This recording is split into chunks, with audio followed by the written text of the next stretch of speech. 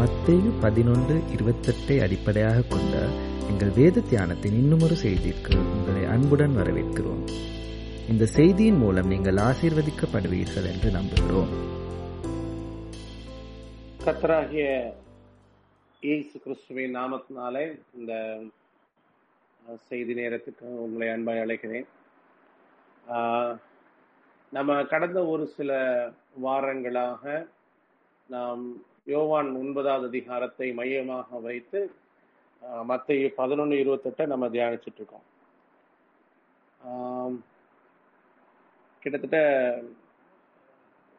November மாதம் தொடக்கத்துல இருந்து நம்ம இதுதான் நம்ம தியானிச்சுட்டு இருக்கோம்.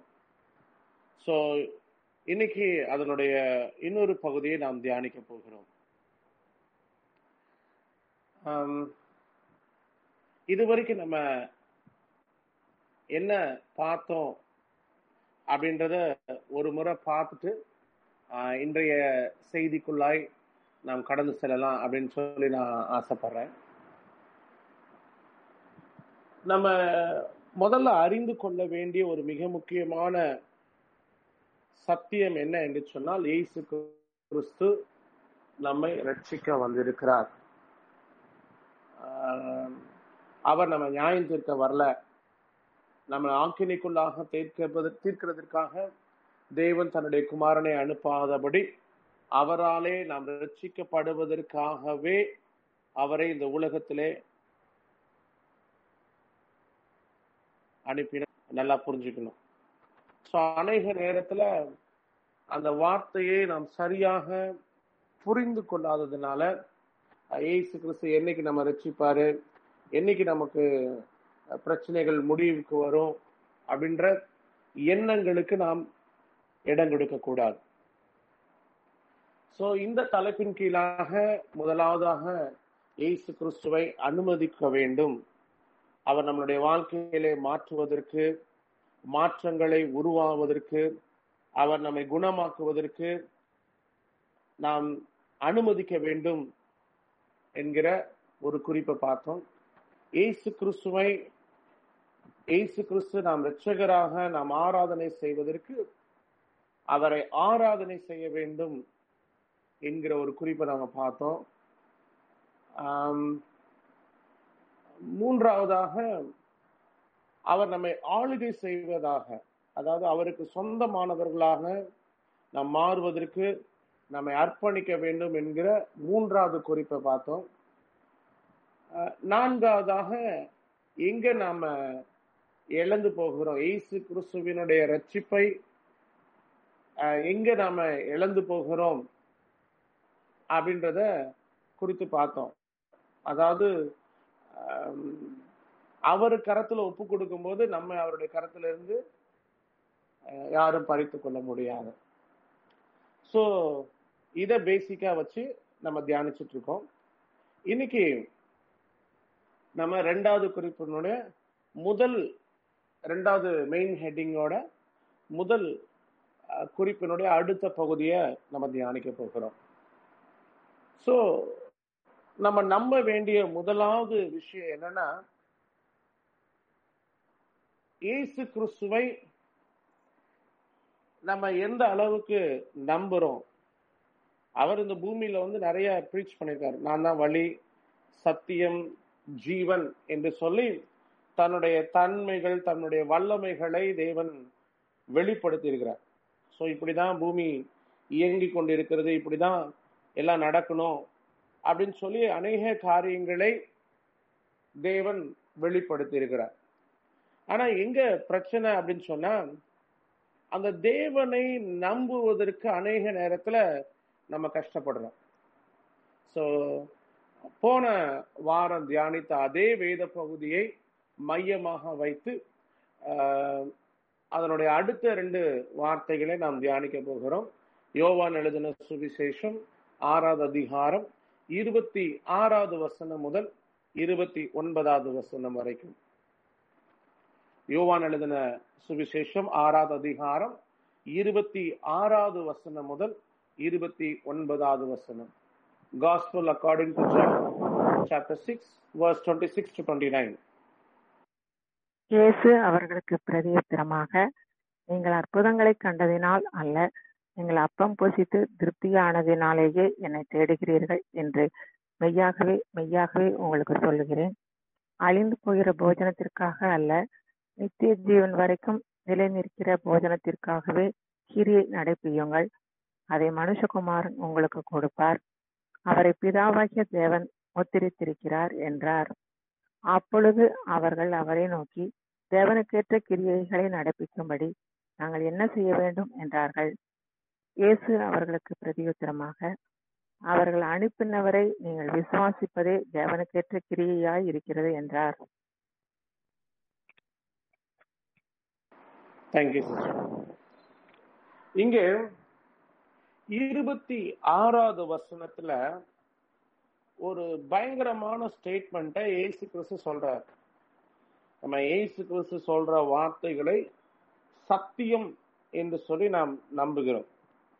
சத்தியம் அப்படின்னு சொன்ன அப்படின்னா என்ன அர்த்தம்னா, நான் அதை ரியலைஸ் பண்ண முடியல, அது என்னால ஏற்றுக்கொள்ள முடியல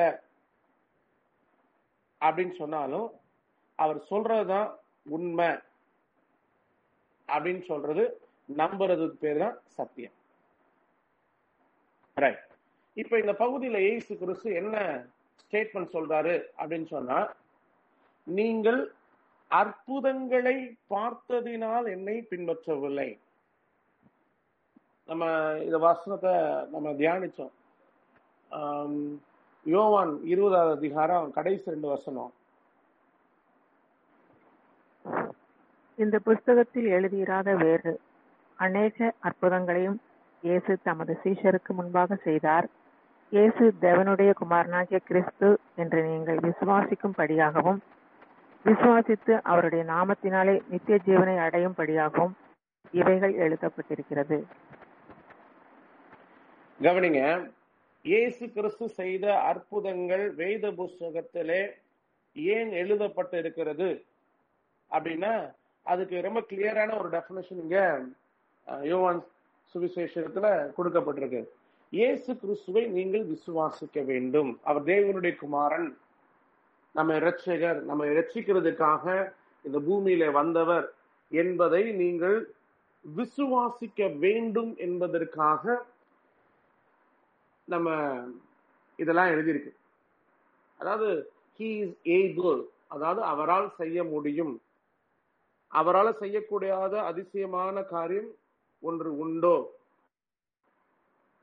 இன்னைக்கு நிறைய நேரத்துல அந்த ரோமர் 1வது அதிகாரத்துல சொன்னது போல, we are not able to believe his eternal power and godheaded, அவருடைய நித்திய வல்லமை தெய்வத்துவத்தை நம்புவதற்கு இயலாதவர்களாக நம்ம மாறிட்டோம். நேற்று ஒரு ப்ரேயர் மீட்டிங்ல நான் அடிக்கடி கேட்கிற ஒரு கொஸ்டின் கேட்டேன். என்ன கொஸ்டின்னா, இன்னைக்கு பகல்ல உங்களுக்கு சன்ஷைன் இருந்துச்சா அப்படின்னு கேட்டேன். ஆமா. ரைட். வெளிச்சம் உங்களுக்கு எதனால கிடைச்சிச்சு? இமீடியட்டா அவங்க சொன்னாங்க சூரியனாலன்னு. நீங்க அதை வேலிடேட் பண்ணுங்க, சூரியனாலதான் வெளிச்சம் வருது அப்படின்றத வேலிடேட் பண்றாங்க அப்படின்னா சயின்ஸ் சொல்லுது. அப்ப வார்த்தை என்ன சொல்லுகிறது என்பதை நம்பவில்லையா அப்படின்னு கேட்டேன். அவங்க முடிக்கிறாங்க. அப்பதான் ஆதியாகமம் 1வது அதிகாரத்தை நான் காட்டினதுக்கு அப்புறம் தான் இப்படி சயின்ஸ் சொல்றதே பழகி பழகி வசனம் நம்மளுடைய இருதயத்தை விட்டு விலகி போனது கூட நமக்கு தெரியல. நமக்கு அநேக நேரத்துல பிசாசு நம்மளுடைய இருதயத்திலிருந்து வார்த்தைகளை எடுத்து போட்டான். இருதயத்துல வசனம் இருக்கா இல்லையா அப்படின்றது கூட தெரியாத நிலைமைக்கு இன்னைக்கு நம்ம வாழ்க்கை போயிடுச்சு. ஏன் இந்த நிலைமை அப்படின்னு சொன்னா, இயேசு கிறிஸ்துவை விசுவாசிக்கவில்லை. இயேசு கிறிஸ்துவை விசுவாசிப்பதற்கு நம்மை அர்ப்பணிக்கவில்லை. இயேசு கிறிஸ்து எப்படிப்பட்டவர் என்பதை அறிந்து கொள்வதற்கு நாம் முயற்சி செய்யவில்லை. ஒருவேளை இயேசு கிறிஸ்து செங்கடலை 2ஆக பிளந்து வெட்டாந்தரையில நடத்தினவர், லாசருவை உயிரோடு எழுப்பினவர், அவர் நீங்க சும்மா இருங்க, யுத்தம் பண்ணுவேன், நான் உங்களுக்காக யுத்தம் பண்ணுவேன் என்று சொன்ன தேவன், பிலிஸ்தரையும் அவருடைய சேனையை அழித்தவர், கூழாங்கல்லினாலே கோலியாத்தை ஜெயித்தவர், ஜெயிப்பதற்கு தாவீதை பலப்படுத்தினவர் அப்படின்னு சொல்லி நீங்க நம்புனீங்கன்னா உங்களுடைய எதிரிகளின் வல்லமைகளை நீங்க நம்ப மாட்டீங்க, அவருடைய ரட்சிப்பை நம்புவீங்க. அதாவது இயேசு கிறிஸ்து யாரு அப்படின்னு சொன்னா, கொந்தளித்து எழும்புத அலைகள், அந்த அலையை பார்த்து சொல்றாரு, அமைதலாயிரு, பி ஸ்டில், அலை கீழ்ப்படி. அவ்வளவு வல்லமை நிறைந்த தேவன் நம்ம கூட இருக்க. ஸோ நிறைய டைம் அதை புரிஞ்சுக்க மாட்டேன்றோம், அதை புரிஞ்சுக்க இயலாதவர்களாக இருக்கிறோம். அவர் நான் முன்னாடி போய் I will mend the crooked ways, நான் உங்களுக்கு முன்னாடி கோணலானவைகளை செவ்வையாக்குவேன் அப்படின்னு சொல்லும் பொழுது it's not a mere statement. அவர் ஒரு சும்மா அரசியல்வாதி மாதிரி ஒரு வாய் பேச்சினாலே இந்த காரியங்களை செய்கிற தேவன் அல்ல. அவர் எதுக்காக அதை சொல்றாருன்னா, இந்த ரெஸ்பான்சிபிலிட்டிய, அதாவது உன் லைஃப்ல இருக்கிற பிரச்சனைகள், போராட்டங்கள், வேதனைகளை சரி பண்ணக்கூடிய ஒரு பொறுப்பை நான் எடுத்துக்கிறேன் அப்படின்னு. அநேக நேரத்துல நிறைய பொறுப்புகளை கொடுப்போம், ஆனா அந்த பொறுப்பை அவர்கள் நிறைவேற்றுகிறார்களா என்று கிராஸ் ரெஃபரன்ஸ் பண்ணக்கூடிய ஒரு பழக்கம் உண்டு நமக்கு. அது எப்போதுமே செய்யக்கூடிய ஒரு பண்பு உண்டு. நம்ம ஒரு காரியத்தை சொன்னதுக்கு அப்புறம் அதை அவங்க சரியா செய்யறாங்களா அப்படின்னு. ரீசெண்டா ஒரு ஃபன்னி ஸ்டோரி நடந்துச்சு. ஒரு சகோதரி தன்னுடைய மகனை தாயின் இடத்துல பார்க்க சொன்னாங்க. அப்ப அந்த தாய் அவங்கள ஹேண்டில் பண்ணாங்க. அப்ப அந்த தாயை பார்த்து சொன்னாங்க, அம்மா இப்படி வச்சுக்கங்க அப்படின்னு. நான் முதல் தடவை பொறுமையா இருந்தேன், இரண்டாவது முறையும் பொறுமையா இருந்தேன், மூணாவது முறை என்னால வாய் வச்சுட்டு சும்மா இருக்க முடியல. அந்த சகோதரியை பார்த்து சொன்னேன், சகோதரி, உங்களை பெற்றவங்க அவங்கதான், உங்களையும் வளர்த்துருக்காங்க, அதே மாதிரி அந்த பேரனையும் வளர்த்துருவாங்க. உங்களை மட்டும் வளர்த்துல, உங்களுக்கு அப்புறம் 2 குழந்தைகளையும் அவங்க வளர்த்துருக்காங்க அப்படின்னு சொன்னேன். உண்மைதான், ஆனாலும் அப்படின்னாங்க. சில நேரத்துல சில காரியங்களை பொறுப்படுத்திக் கொள்கிறவர்கள் செய்வார்கள் என்கிற நம்பிக்கை இல்லை. அதனாலதான் இயேசு கிறிஸ்து நிறைய அற்புதங்களை எழுதி வச்சிருக்கார். ஒவ்வொரு அற்புதங்களும் அவருடைய தன்மைகளை வெளிப்படுத்துகிறார். 5 அப்பம் 2 மீனை ஆசீர்வதிச்சு 5000 பேருக்கு போச்சுட்டார். நமக்கு இந்த தேவனுடைய தன்மைகள் முன்னாடியே தெரியும், இது ஒன்றும் புதுசா செஞ்ச விஷயம் இல்லை. இஸ்ரவேல் மக்களை எகிப்து தேசத்திலிருந்து புறப்பட பண்ணும் பொழுது அவர் மன்னாவினாலே போஷித்தார். அதுக்கப்புறம் தீர்க்கதரிசிகளின் நாட்களில, சாரிபாத் விதவையினுடைய நாட்களில கொஞ்சம் அப்பம் கொஞ்சம் எண்ணெய் ஆசீர்வதிச்சாரு. அது பஞ்ச காலத்துக்கு போதுமானதா இருந்துச்சு. இப்படி நிறைய சம்பவங்களை நாம் வாசிக்கிறோம். ஆனாலும் அந்த தேவன் இன்றைக்கும் உயிரோடு இருக்கிறார் என்பதை நம்ப விடல. பஸ்கா பண்டிகை நம்ம ஆசரிக்கிறோம், ஆனா இந்த பஸ்கா பண்டிகை எதற்காக உருவாக்கப்பட்டது, நோக்கத்தை இழந்துட்டோம். இந்த பஸ்கா பண்டிகையினுடைய ஆசீர்வாதங்கள் என்ன? ரொம்ப அழகா சொல்ற. பின்னாடி வரவங்க இந்த பஸ்கா பண்டிகையை ஆசரிக்கும் பொழுது அவங்க எந்த நோக்கத்திற்காக இதை செய்கிறார்கள் என்று சொல்லி மறந்து விடாமல் இருக்கிறதுக்காக இதை ஆசரிங்க அப்படின்னு சொல்லியிருக்காரு. அது கேட்கும் போது இதுதான் இதுக்கு செய்யறோம் அப்படின்னு அவங்களுக்கு சொல்லுங்க அப்படின்லாம் சொல்லி தேவன் சொல்லியிருக்காரு. ஆனாலும் நம்ம அதை மறந்துட்டோம். என்ன மறந்துட்டோம்? ஒரு உடன்படிக்கை பண்ணியிருக்காரு.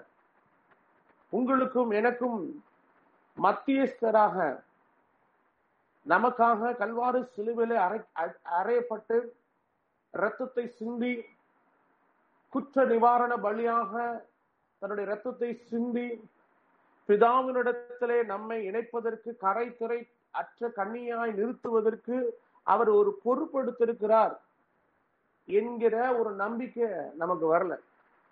வார்த்தையை அனுப்பி குணமாக்குவேன், அழிவுக்கு மீட்டிக் கொள்ளுவேன், ரட்சிப்பேன், நானே தேவன், என்னை என்று உனக்கு வேற தேவர்கள் உண்டாயிருக்க வேண்டாம் அப்படின்னு சொன்னவர் சொன்னதை செஞ்சு காட்டியிருக்கார்.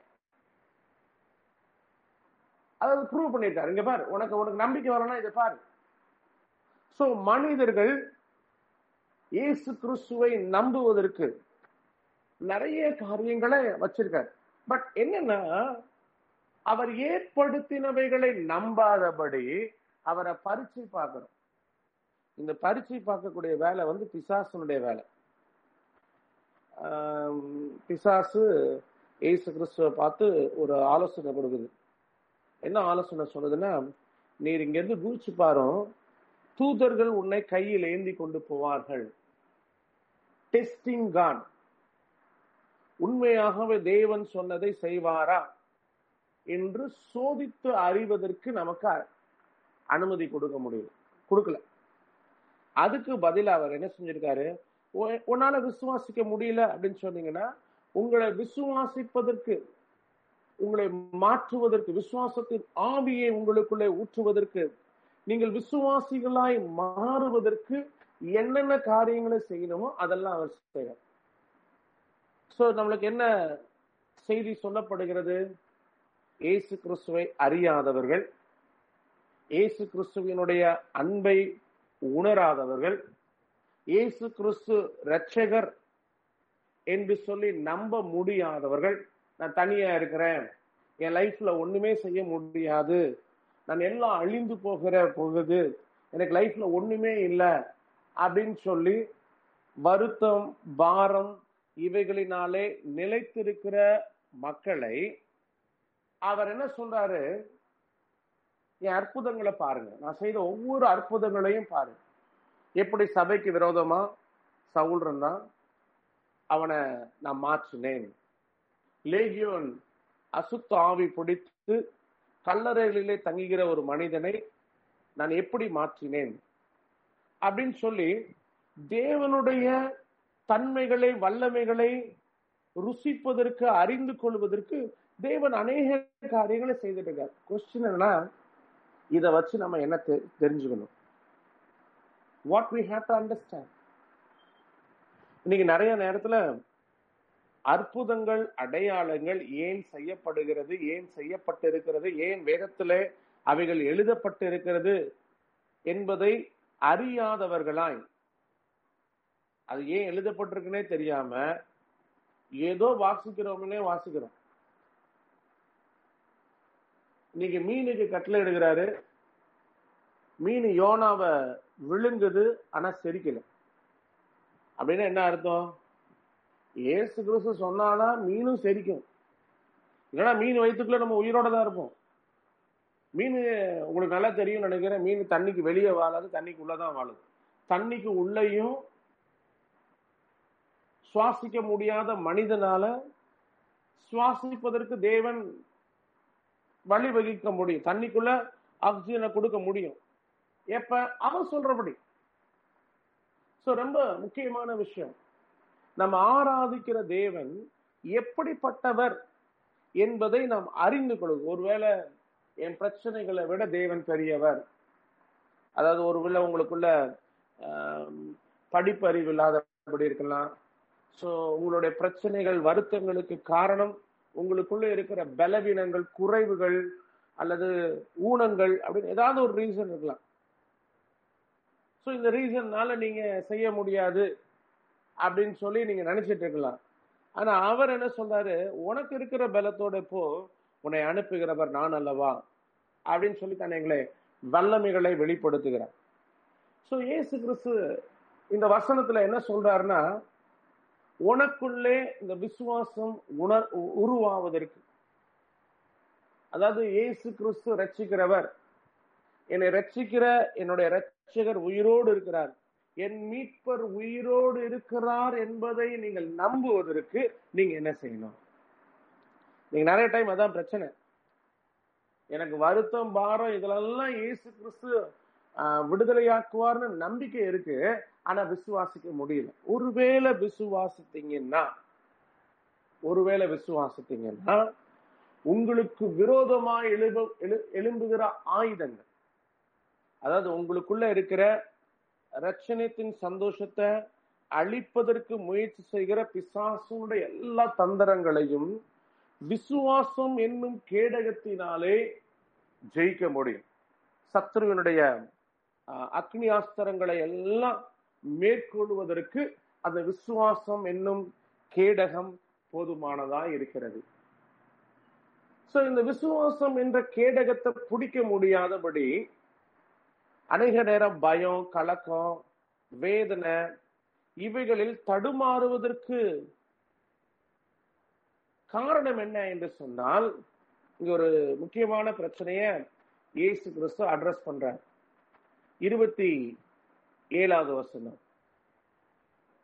யோவான் 6வது அதிகாரம் 27வது வசனம். அழிந்து போகிற போஜனத்திற்காக அல்ல, நித்திய ஜீவன் வரைக்கும் நிலை நிற்கிற போஜனத்திற்காகவே கிரியை நடப்பியுங்கள். அதை மனுஷகுமாரன் உங்களுக்கு கொடுப்பார். அவரை பிதாவாகிய தேவன் முத்திரித்திருக்கிறார் என்றார். கவனிங்க, நம்ம நிறைய time when we are filled, அதாவது நமக்கு நிறைவு வரும்பொழுது, நம்ம விரும்புறது கொடுக்க போது மட்டும்தான் இயேசு கிறிஸ்து இதெல்லாம் செய்ய முடியும் அப்படின்ற நம்பக்கூடிய ஒரு வேதனையான சூழ்நிலையில நம்ம வாழ்ந்துட்டு இருக்கோம். சோ அப்படி வாழ்ந்துட்டு இருக்க சூழ்நிலையிலையும் இயேசு கிறிஸ்து ஒரு முக்கியமான ஒரு அட்வைஸ் கொடுக்கிறாரு. என்ன அட்வைஸ்னா, do not labor for the food which perishes. அழிந்து போகிற போஜனத்திற்காக பிரயாசப்படாதிருங்கள். அது ரொம்ப முக்கியமான ஒரு அட்வைஸ். இன்னைக்கு நீங்க எதுக்காக வாழ்றீங்க அப்படின்றத எல்லாரும் நம்ம கேட்க வேண்டிய ஒரு முக்கியமான காலகட்டத்துல நம்ம இருக்கோம். எதுக்காக பிரயாசப்படுறோம்? இந்த கேள்வியை நான் ரீஃப்ரேஸ் பண்றேன், மாற்றி கேட்கிறேன். உங்களுடைய லைஃப்ல எது மிக முக்கியம் அப்படின்னு சொல்லி பாருங்க. இந்த கேள்வி ரொம்ப முக்கியமான விஷயம். இன்னைக்கு நிறைய டைம் லைஃப்ல எது முக்கியம்னே தெரியாதபடி நிறைய மக்கள் வாழ்ந்துட்டு இருக்காங்க. நான் ரீசெண்டா என் ஃப்ரெண்டுகிட்ட பேசிட்டு இருந்தேன். அவன் என் லைஃப்ல நடந்த அநேக காரியங்களை குறித்து பேசிட்டு இருக்கும் போது அவன் சொன்னான், டேய், நீனும் நானும் ஒரே ஒரு விஷயம் தாண்டா காமன். உனக்கு எனக்கும் மிகப்பெரிய ஆசீர்வாதம் அப்படின்னு சொன்னா, எவ்வளவு பிரச்சனை வந்தாலும் சரி, எவ்வளவு இழப்புகள் வந்தாலும் சரி, எவ்வளவு போராட்டம் வந்தாலும் சரி, நம்மளுடைய வாழ்க்கையில தேவன் கொடுத்த கொள்கைகளை பாதுகாத்து கொள்ளணும்னு நினைக்கிறோம். பாத்தியா, அதுதான்டா பெரிய ஆசீர்வாதம் அப்படின்னு. நிறைய பேர் அவனை பைபிளுக்கு அகெயின்ஸ்ட் அப்படின்னு சொல்லுவாங்க. But he is a very staunch Christian. அவன் இயேசு கிறிஸ்துவனுடைய பிரமாணங்களை ரொம்ப கருத்தாய் பாதுகாத்துக் கொள்ளக்கூடிய ஒரு நண்பன். யூகேல இருக்காரு. சோ என்ன சொல்ல வரேன் அப்படின்னு சொன்னா, தேவனுடைய சமூகத்துல நிறைய விஷயத்தை கற்றுக்கொள்கிறோம். இயேசு கிறிஸ்து யார், அவர் எப்படிப்பட்டவர், அவருடைய வழிகள், அவருடைய பிரமாணங்கள், அவருடைய நியமனங்கள் நமக்கு அருளப்பட்டிருக்கிறது. ஆனா அவைகளை எவ்வளவு தூரம் நீங்க பாதுகாத்துக் கொள்றீங்க, அதான் கொஸ்டின். அநேக நேரத்துல அதை நம்ம கோட்டை விட்டுறோம். அது நமக்கு முக்கியமாவே தெரிய மாட்டேங்குது. அழிந்து போகிற போஜனத்திற்காக, அழிந்து போகிற அழிவுள்ள காரியங்களுக்காக தேவனை நம்ம தேடுறோமே ஒழிய, நித்திய ஜீவ வார்த்தைகள் உம்மிடத்துல இருக்கு அப்படின்னு சொல்லி இயேசு கிறிஸ்துவிடத்திலே மனம் திரும்புவதற்கு நமக்கு இடம் இல்லை. சங்கீதம் 107வது சங்கீதம் 20வது வசனத்தை வாசிக்கலாம். Psalm 107 verse 30. Sorry, verse 20. அவர் தமது வசனத்தை அனுப்பி அவர்களை குணமாக்கி அவர்களை அழிவுக்கு தப்புவிக்கிறார். கவனிங்க, ப்ராசஸ் நல்லா கவனிங்க. ஒரு வசனம் ஒரு மனிதனை சந்திக்க வேண்டும். இது கர்த்தர் தான் ஒரு வசனத்தை அனுப்பணும். அடிக்கடி நம்ம இத குறித்து நான் யோசிப்பேன்.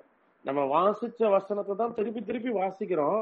ஆனா என்ன வித்தியாசம்னா, அந்த கர்த்தருடைய ஆவியானவர் ஒவ்வொரு காலகட்டத்திற்கும் ஏற்ற விதமா இந்த வசனத்தை நமக்கு போதித்துட்டே வருவார். அதை நம்ம மிஸ் பண்ணிடவே கூடாது.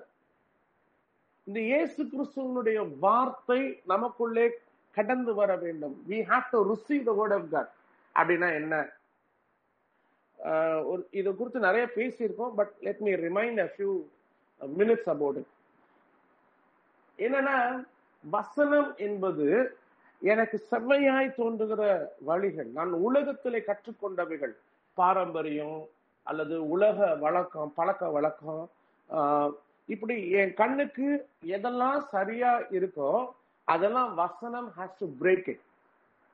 உடனே இதுல ஒரு கொஸ்டின் கேட்கலாம், நான் வசனத்தின்படி யோசிக்க முடியுமா? அந்த கெப்பாசிட்டி நமக்கு கிடையவே கிடையாது. மனுஷனுக்கு ஏற்ற சிந்தனை, தேவனுக்கு ஏற்ற சிந்தனை அப்படின்னு சொல்றது ரொம்ப வித்தியாசம். இயேசு கிறிஸ்து அதை குறித்து சொல்றார், நாம் நினைக்கிறதுக்கும் வேண்டிக் கொள்கிறதுக்கும் மிகவும் அதிகமாக கிரியை செய்கிற தேவன் அப்படின்னு சொல்லு. அதாவது அவர் தேவன், அவர் தன்னுடைய தெய்வத்துவத்திலிருந்து சிந்திப்பாரு. நம்ம மனிதர்கள் நம்மளுடைய மண்ணின் தன்மையிலிருந்து நம்ம சிந்திப்போம். சோ தேவனை போல உங்களால சிந்திக்க இயலாது, சிந்திக்க முடியாது. அதை நீங்க புரிஞ்சுக்கணும். ஒருவேளை இந்த விஷயம் மட்டும் இயேசு கிறிஸ்துவ போல என்னால யோசிக்க முடியுமா? நிச்சயமா முடியாது.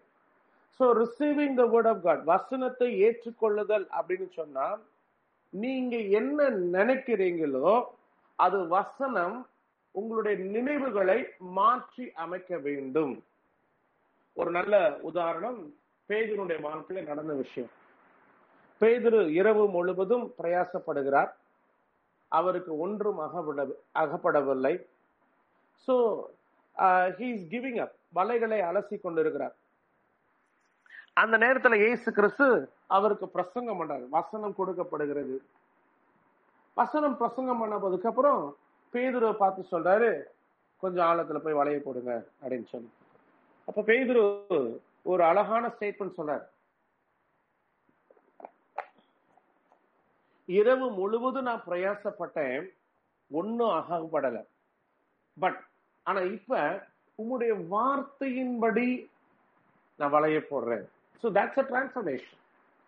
ஒரு மனிதனுக்குள்ளாய் வார்த்தை அனுப்பப்படும் என்று சொன்னால், அந்த வார்த்தை அந்த மனிதனுக்குள்ளாய் மாற்றங்களை உருவாக்க வேண்டும். அந்த வார்த்தை மாற்றங்களை உருவாக்கவில்லை என்று சொன்னால் நீங்கள் வசனத்துக்கு எதிர்த்து நிற்கிறவர்கள். நீங்க இதே சங்கீதம் 107வது சங்கீதம் 10-12 வசனம் வாசிங்கன்னா நான் சொல்றது உங்களுக்கு புரியும்.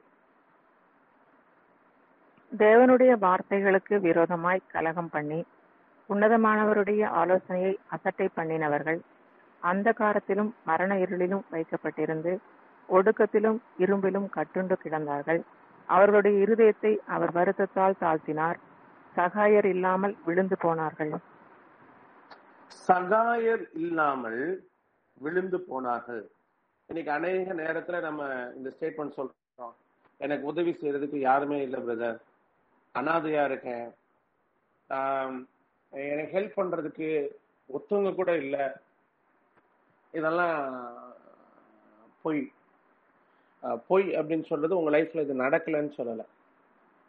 இது ஏன் நடக்குது அப்படின்னு சொன்னா, நீங்க நினைக்கிற மாதிரி இது நடக்கல, உங்களுக்கு உதவி செய்யல, உங்களுக்காக வழக்காடுகிற தேவனுடைய வல்லமைகளை நீங்கள் ருசிக்கவில்லை, கர்த்தர் உங்களுக்காக யுத்தம் பண்ணுகிறார் என்பதை உங்களுடைய கண்கள் காணவில்லை. இஸ்ரவேல் ஜனங்கள் யுத்தமே பண்ணாம எகிப்தினுடைய சேனை அழிவதை பாக்குறாங்க. சோ அப்படிப்பட்ட தேவன் இன்னைக்கு உயிரோடு இருக்கார். நீங்க ஒண்ணும் செய்ய வேண்டாம், கர்த்தர் உங்களுக்காக யுத்தம் பண்ணி எல்லாவற்றையும் சரியாக்குறதுக்கு வல்லமையுள்ள தேவன். சோ அந்த தேவனுடைய வல்லமைகளை நீங்கள் பார்க்க முடியவில்லை அப்படின்னு சொன்னா, எங்கேயாவது ஒரு இடத்துல நீங்க வசனத்துக்கு எதிர்த்து நிக்கிறீங்கன்னு அர்த்தம். நான் இந்த நடந்து முடிஞ்ச இந்த பைபிள் மெடிடேஷன் கேம்ப்ல நான் இதை குறித்து கொஞ்சம் டீட்டெயிலா நாங்க யோசித்தோம். அப்ப எனக்கு ஒரு பியூட்டிஃபுல்லான ரெவலேஷன் நடந்துச்சு. 93வது வருஷம் நினைக்கிறேன். கர்த்தர் என்ன சபை கட்டும் ஊழியத்திற்கு அழைத்தார். அந்த ஊழியத்திற்கு நான் அழைத்தப்ப ஏகப்பட்ட சபை இருக்கு, இதெல்லாம் ஒரு ஊழியமா, சுவிசேஷம் அறிவிக்கிறது தான் ஊழியம் அப்படின்னு சொல்லி அந்த அழைப்புக்கு விரோதமாக நான் செயல்பட்டேன். ஆனா உண்மையா கர்த்தருக்கு சுவிசேஷம் ஊழியம் செஞ்சேன். ஸோ அது நடந்து கொஞ்ச நாள் ஆயிடுச்சு. இப்ப 27 வருஷம் மேல ஆயிடுச்சு. இது முடிஞ்ச உடனே ஒவ்வொரு டைமும் பிரச்சனை, போராட்டம், அவமானம், நிந்தனை இதெல்லாம் மாறி மாறி வந்தப்ப இந்த வருஷம் ஒரு வருஷத்தினுடைய துவக்கத்துல ஒரு வாக்குத்தத்தம் கொடுத்தார். அது பியூட்டிஃபுல்லான ஒரு ஒரு வேர்டு. நான் உனக்கு செய்ததை, நான் உனக்கு சொல்றத நீ செஞ்சியா? அதுதான் இந்த வருஷம் 2021 தேவன் கொடுத்த எனக்கு மோட்டிவேஷனல் வேர்டு. அப்ப அந்த வேர்டு குறித்து நான் ரொம்ப யோசிச்சுட்டு இருக்கும்போது அப்புறம் தான் யோசிச்சேன், நம்ம நிறைய விஷயம் செஞ்சிருக்கோமே. அப்பதான் அரௌண்ட் நவம்பர் போல எனக்கு ஒரு பெரிய தாட் வந்துச்சு. 93வது வருஷத்துல என்ன சொன்னாரு, அந்த வார்த்தைக்கு நான் செவி கொடுத்தேனா. இன்னைக்கு நிறைய டைம் என்ன ஆயிருந்தா, இந்த 93ல நடந்த பிரச்சனையை மறந்துடுறோம்.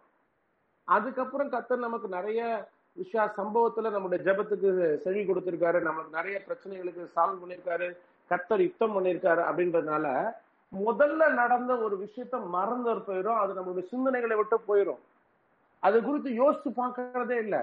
ஆனா கர்த்தர் அந்த பிரச்சனை அங்கேயே நிக்கிறாரு, அந்த ஃபர்ஸ்ட் ப்ராப்ளத்திலே நிக்கிறாரு.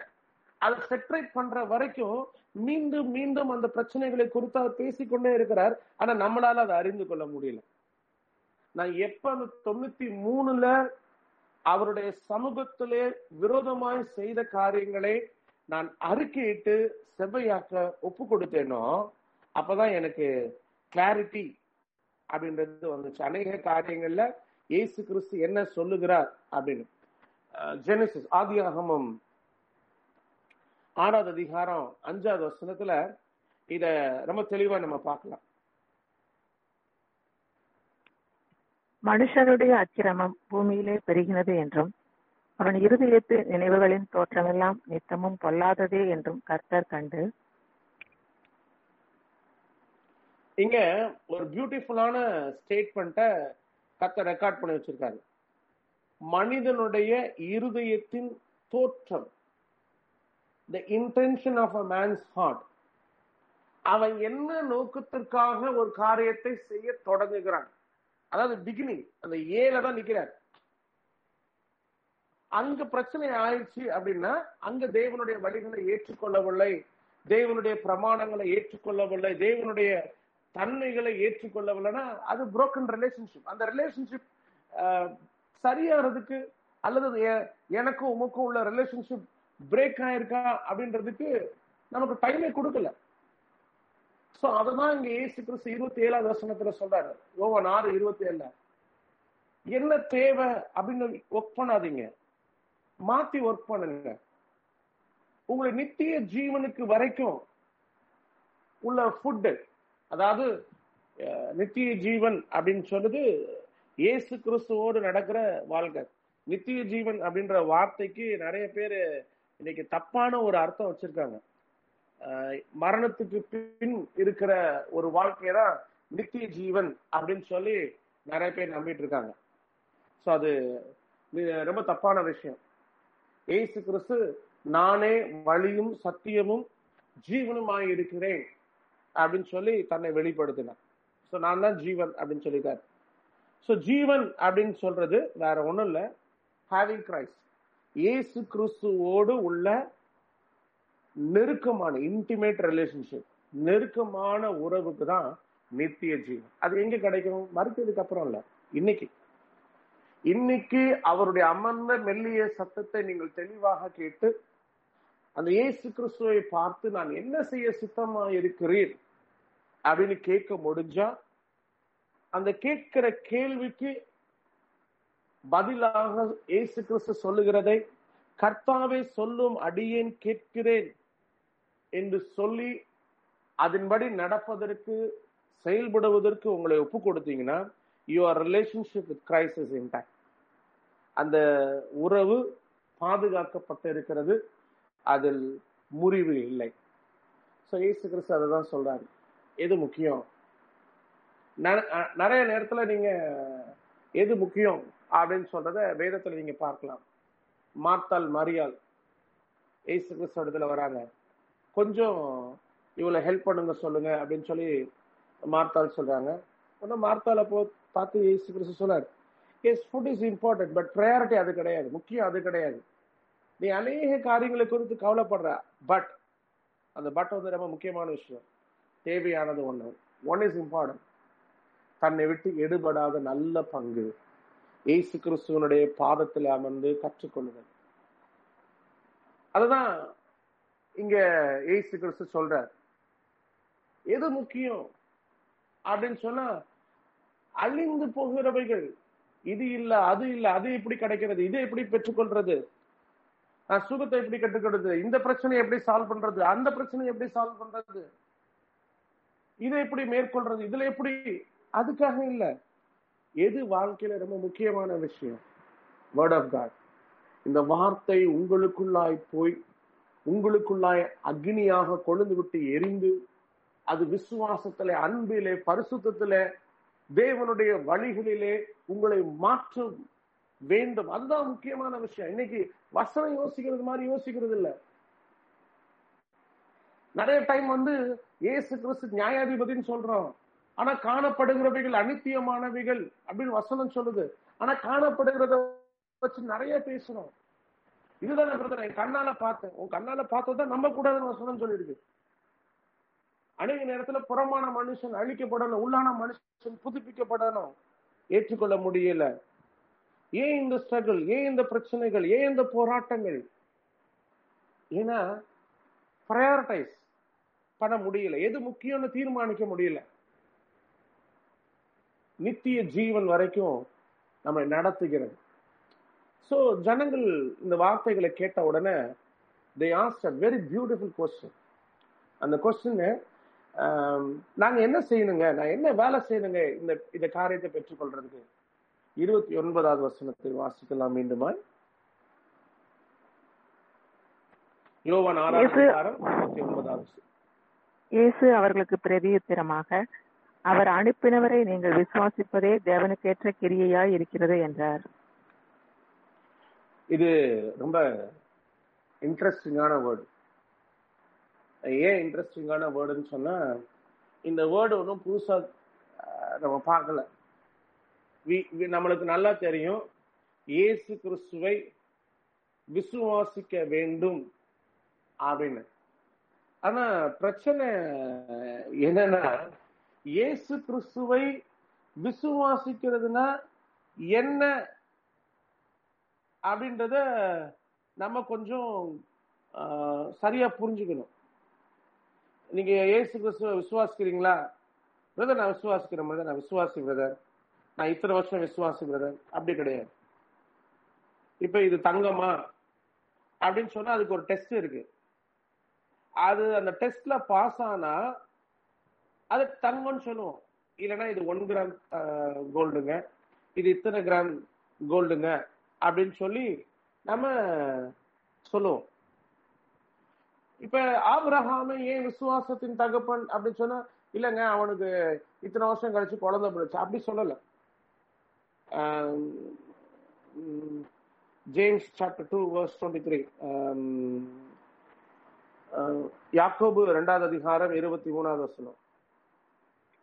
அப்படியே ஆபிரகாம் தேவனை விசுவாசித்தான், அது அவனுக்கு நீதியாக எண்ணப்பட்டது என்கிற வேத வாக்கியம் நிறைவேறிற்று.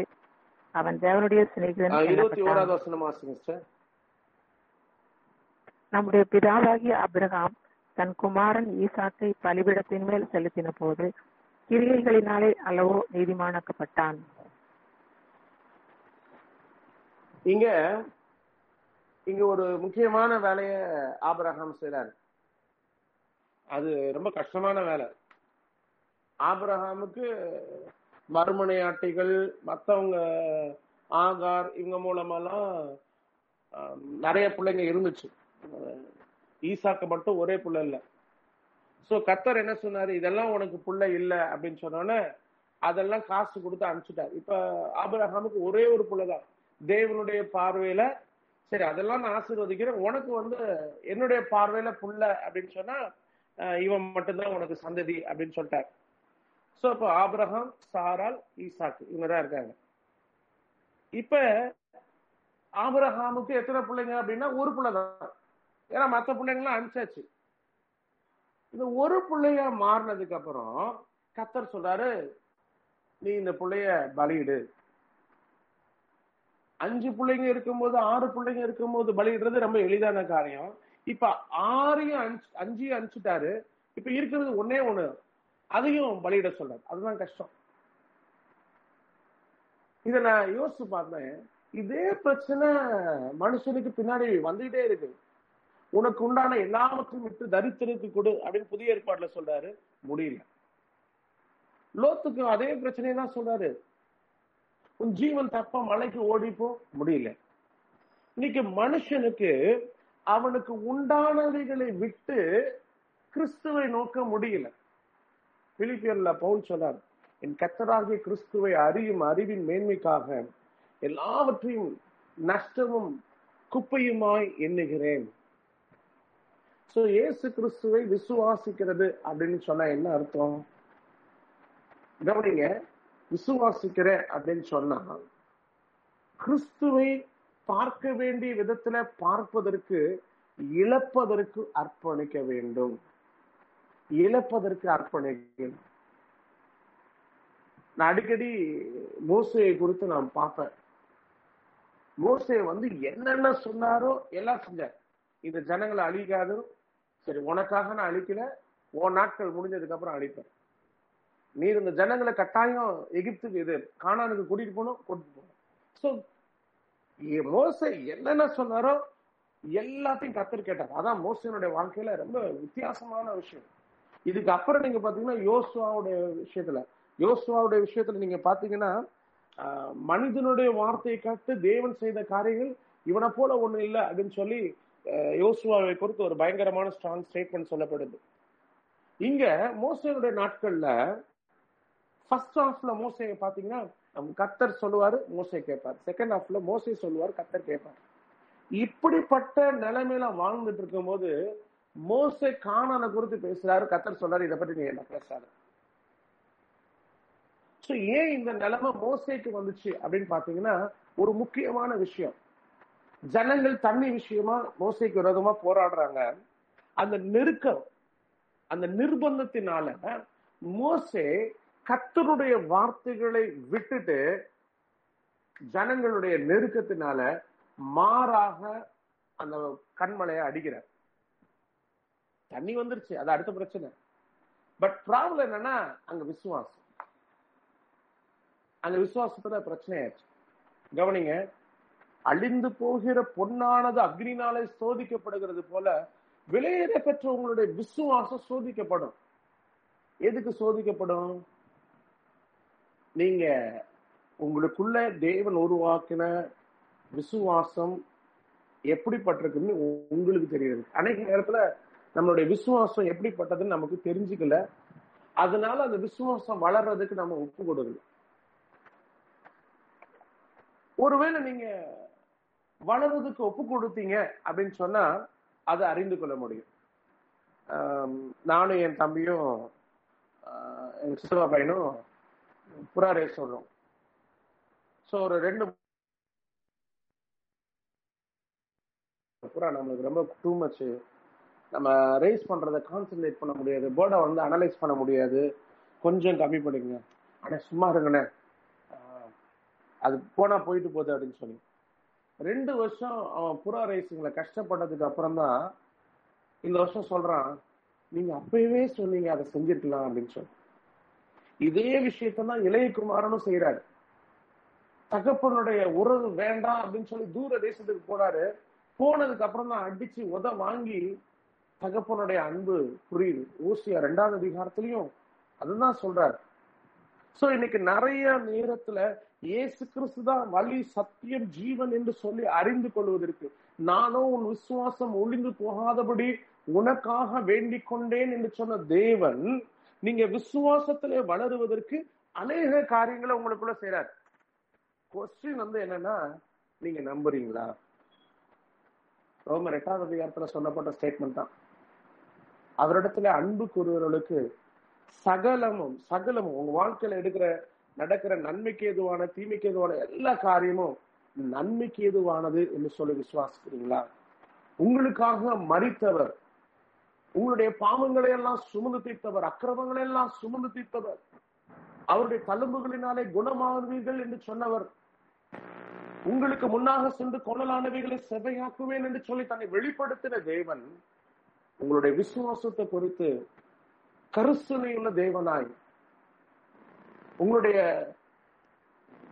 வாழ்க்கையை குறித்து, உங்களுடைய சமாதானம், சந்தோஷத்தை குறித்து கருசனையுள்ள தேவனாய் இருக்கிறார் என்பதை அறிந்து அழிந்து போகிறவைகளை விட்டு நித்தியமானவைகளுக்கு நேராக உங்களுடைய இருதயத்தை திருப்புவதற்கு உங்களை அர்ப்பணித்திருக்கிறீர்களா? ஒருவேளை நீங்க அர்ப்பணித்திருந்தீங்கன்னா உங்களுக்கு நல்லா தெரியும் எது முக்கியம். What is important in your life. உங்க லைஃப்ல எது முக்கியம் இல்லைன்றது உங்களுக்கு தெளிவா தெரியும். தேவனுடைய சமூகத்துல இயேசு கிறிஸ்துவே, அந்த நித்திய ஜீவன் வரைக்கும் என்னை நடத்துகிற அந்த வார்த்தைகளை நான் விசுவாசிக்க முடியவில்லை. ஹெல்ப் மை அன்பிலீஃப், என்னுடைய அவிசுவாசம் நீங்கும்படி எனக்கு உதவி செய்யும் என்று சொல்லி தேவனிடத்திலே கதறும் பொழுது, அவர் உண்மையாகவே விசுவாசத்தை உங்களுக்குள்ளாய் உருவாக்குகிற தேவன் என்பதை நீங்கள் அறிந்து கொள்ள முடியும்.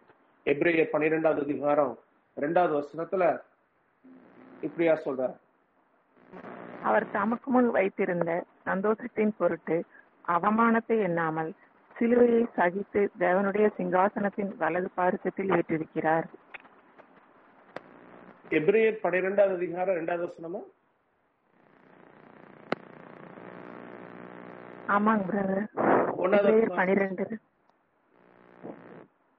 ஆகையால் மேகம் போன்ற இத்தனை திரளான சாட்சிகள் நம்மை சூழ்ந்து கொண்டிருக்க, பாரமான யாவற்றையும் நம்மை சுற்றி நெருங்கி நிற்கிற பாவத்தையும் தள்ளிவிட்டு, விசுவாசத்தை துவக்குகிறவரும் முடிக்கிறவருமாய் இருக்கிற இயேசுவை நோக்கி நமக்கு நியமித்திருக்கிற ஓட்டத்தில் பொறுமையோட ஓடக்கடவும்.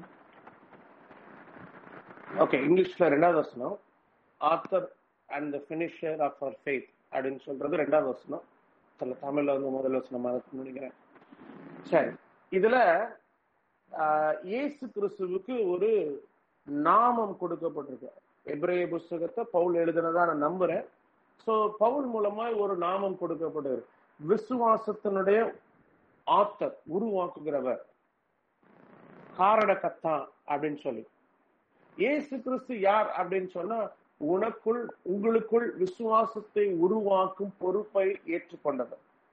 கொஸ்டின்: நீங்க அழிந்து போகிறவைகளை, அதாவது என் குடும்ப பிரச்சனை, அந்த பிரச்சனை, இந்த பிரச்சனை சரி பண்ணுகிறவராய் இயேசு கிறிஸ்துவை பயன்படுத்துகிறீர்களா, அல்லது உங்களுக்குள்ளாய் விசுவாசத்தை உருவாக்கக்கூடியவராய் தேவனை ஆராதனை செய்கிறீர்களா?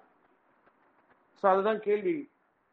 ஒருவேளை இயேசு கிறிஸ்து எனக்குள்ள விசுவாசத்தை உருவாக்குகிறவர் அப்படின்னு நீங்க நம்புனீங்கன்னா, உங்களுடைய ஜெபம் எப்படி இருக்கும்னா, இயேசு கிறிஸ்துவை இன்னும் உடைய ரட்சிப்பை நம்ப முடியல, இன்னும் உடைய வார்த்தைகளை நம்ப முடியல, எனக்கு உதவி செய்யும், எனக்கு இறங்கும், என்ன நினைத்தரணும் அப்படின்னு சொல்லி நீங்க அவரை நோக்கி ஜெபம் பண்ணுவீங்க. எதுக்காக ஜெபம் பண்ண மாட்டீங்க?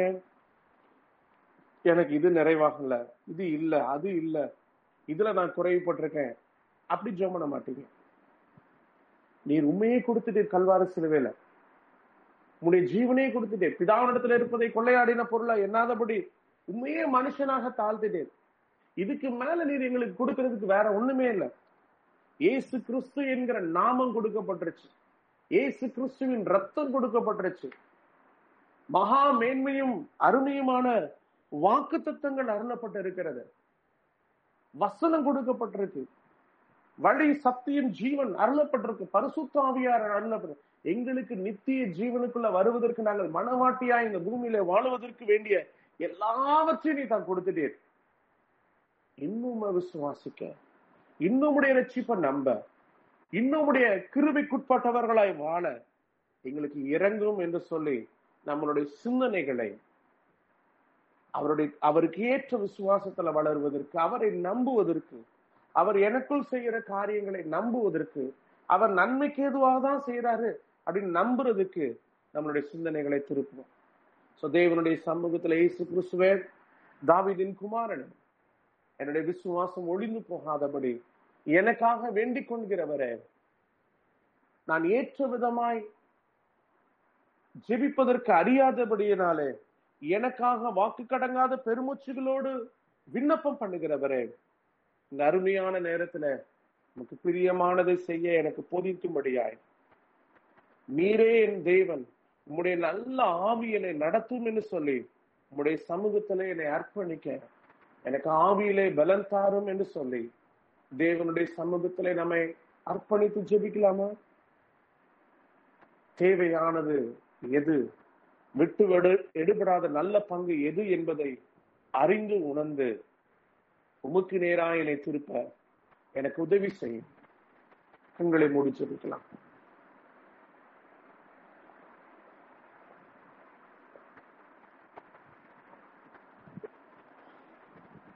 அநேக நேரத்துல கர்த்தர் நல்லவர் என்பதை அறிந்திருக்கிறோம், கேள்விப்பட்டு இருக்கிறோம், மற்றவருடைய வாழ்க்கையில நம்ம பார்த்திருக்கிறோம். ஆனா ஒருவேளை நீங்க ருசிக்க முடியாம நீங்க கஷ்டப்பட்டிருக்கலாம். இப்ப தேவனுடைய சமூகத்துல இயேசு கிறிஸ்துவே, தாவீதின் குமாரனே, எனக்கு இறங்கி வீராக, எனக்கு இறங்கி வீராக இயேசு கிறிஸ்துவே, உம்முடைய அன்பை நான் பார்க்க முடியாதபடி, உம்முடைய அன்பிலே நான் வளர முடியாதபடி, உம்முடைய ரட்சிப்பை நம்ப முடியாதபடி நான் கஷ்டப்படுற ஒவ்வொரு காரியத்திலையும் எனக்கு உதவி செய்யும். அப்படி தேவனுடைய சமூகத்துல நம்ம நோக்கி பார்க்கலாமா? அன்பு மகா இரக்கமுள்ள பிதாவே, குமாரனாகிய இயேசு கிறிஸ்துவின் நாமத்தினாலே இந்த அருமையான மாலை வேளையிலே உம்முடைய சமூகத்திலே நாங்கள் வருகிறோம் ஐயா. அழிந்து போகிறவைகளுக்காக நாங்கள் உழைக்காதபடி நித்திய ஜீவன் வரைக்கும் எங்களை அழைத்து செல்லுகிற உம்முடைய வார்த்தைகளுக்காக, உம்முடைய அன்பு எங்களுடைய இருதயத்திலே ஊற்றப்படும்படி எல்லாவற்றையும் உம்முடைய சமூகத்திலே நஷ்டமும் குப்பையுமாய் எண்ணுவதற்கு எங்களுக்கு உணர்வுள்ள இருதயத்தை தரும்படியாய் ஜெபிக்கிறேன். எங்களை நினைத்தருளுவீராக. கர்த்தாவே, என்னுடைய வாழ்க்கையில வருத்தம், பாரம், காயங்கள், வேதனைகள் என்று சொல்லி உம்முடைய சமூகத்திலே அழுது கொண்டிருக்கிற ஒவ்வொருவரையும் உம்முடைய கரத்தில் ஒப்புக் கொடுக்கிறேன் ஐயா. இப்பொழுது உம்முடைய அன்பை ருசிக்கும்படி, உம்முடைய பிரசன்னத்தை ருசிக்கும்படி, அவருடைய சிந்தனைகளை கட்டியிருக்கிற எல்லா கட்டுகளையும் அவிழ்த்து இப்பொழுது உம்முடைய பிரசன்னத்தினாலே அவருடைய நிரப்பும்படியாய் ஜெபிக்கிறேன் ஐயா. உம்முடைய அனுக்கிரகம், தயவு அவர்களை நிரப்புவதாக அதிசயங்களை காண செய்யும். இயேசு கிறிஸ்துவின் நாமத்தில் பிதாவே, ஆமென். எங்களுடன் இணைந்து கொண்டதற்காக உங்களுக்கு நன்றி செலுத்துகிறோம். இயேசு கிறிஸ்து உங்களை ஆசீர்வதிப்பாராக.